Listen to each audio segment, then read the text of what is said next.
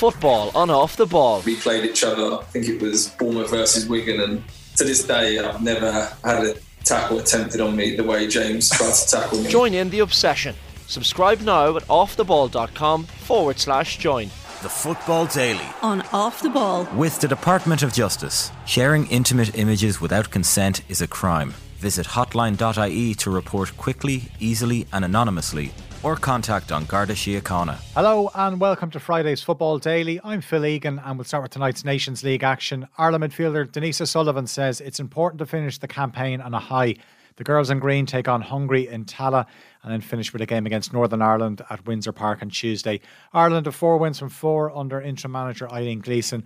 O'Sullivan says the players want to put on a good performance in their final home game. It's been great so far. It's been a great campaign, but I think it's massively important that we do finish on a high. And obviously we've already been promoted, but we don't look at it like that. We want to get these 2 wins. We want to get 6 points, and we want to put on a good performance for the fans as well. Eileen Gleeson says captain Katie McCabe continues to set the standard in the squad. The Arsenal midfielder scored a hat-trick in the 5-1 win over Albania in October.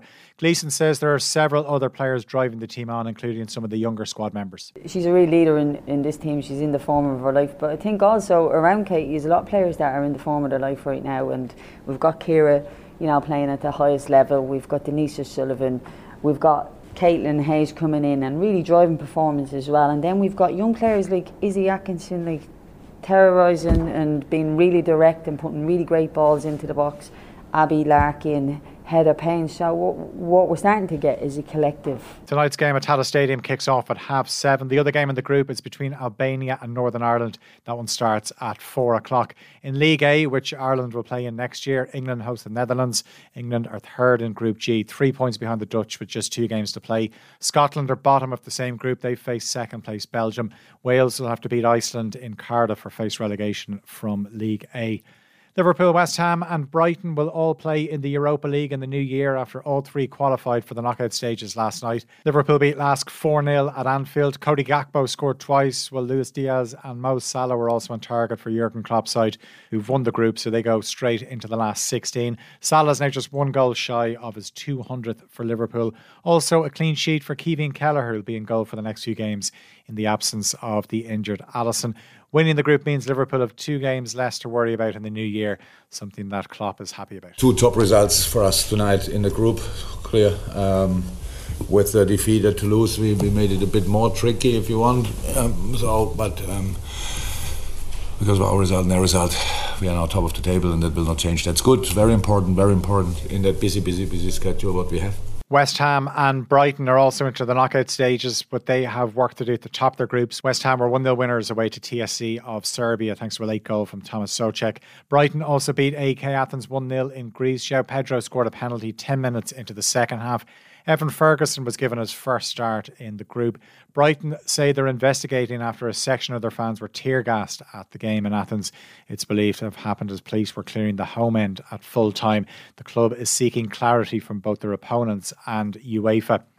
Those results mean West Ham will need a draw in their final game at home to Freiburg to avoid that last 32 playoff round, which would be against a team dropping down from the Champions League. Brighton will have to win their final game at home to Marseille at the top of the group.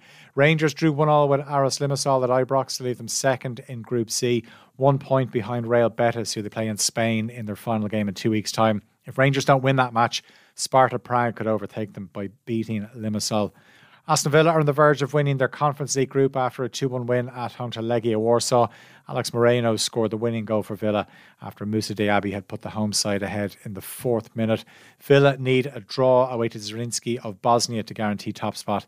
That also means going straight into the last 16 of the competition.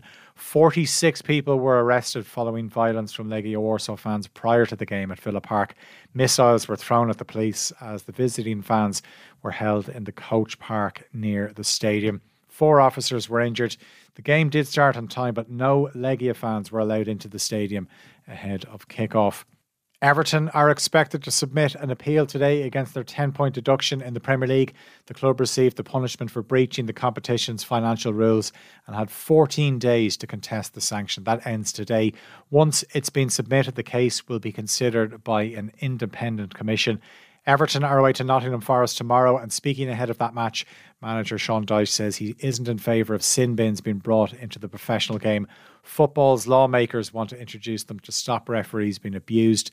Temporary dismissals have been successful in trials at grassroots levels in England, but Dyche believes games are already too disjointed at the top level due to VAR. I don't know why they don't leave the game alone at times. I don't think it's needed. How are you going to manage it? So if someone goes off the pitch, how are you going to manage the fans' response to that player who's sitting on the pitch? How are you going to manage the health and safety? How are you going to manage, is he warming up? I think it's an odd thing to consider. And Football Daily is with the Department of Justice. Sharing intimate images without consent is a crime.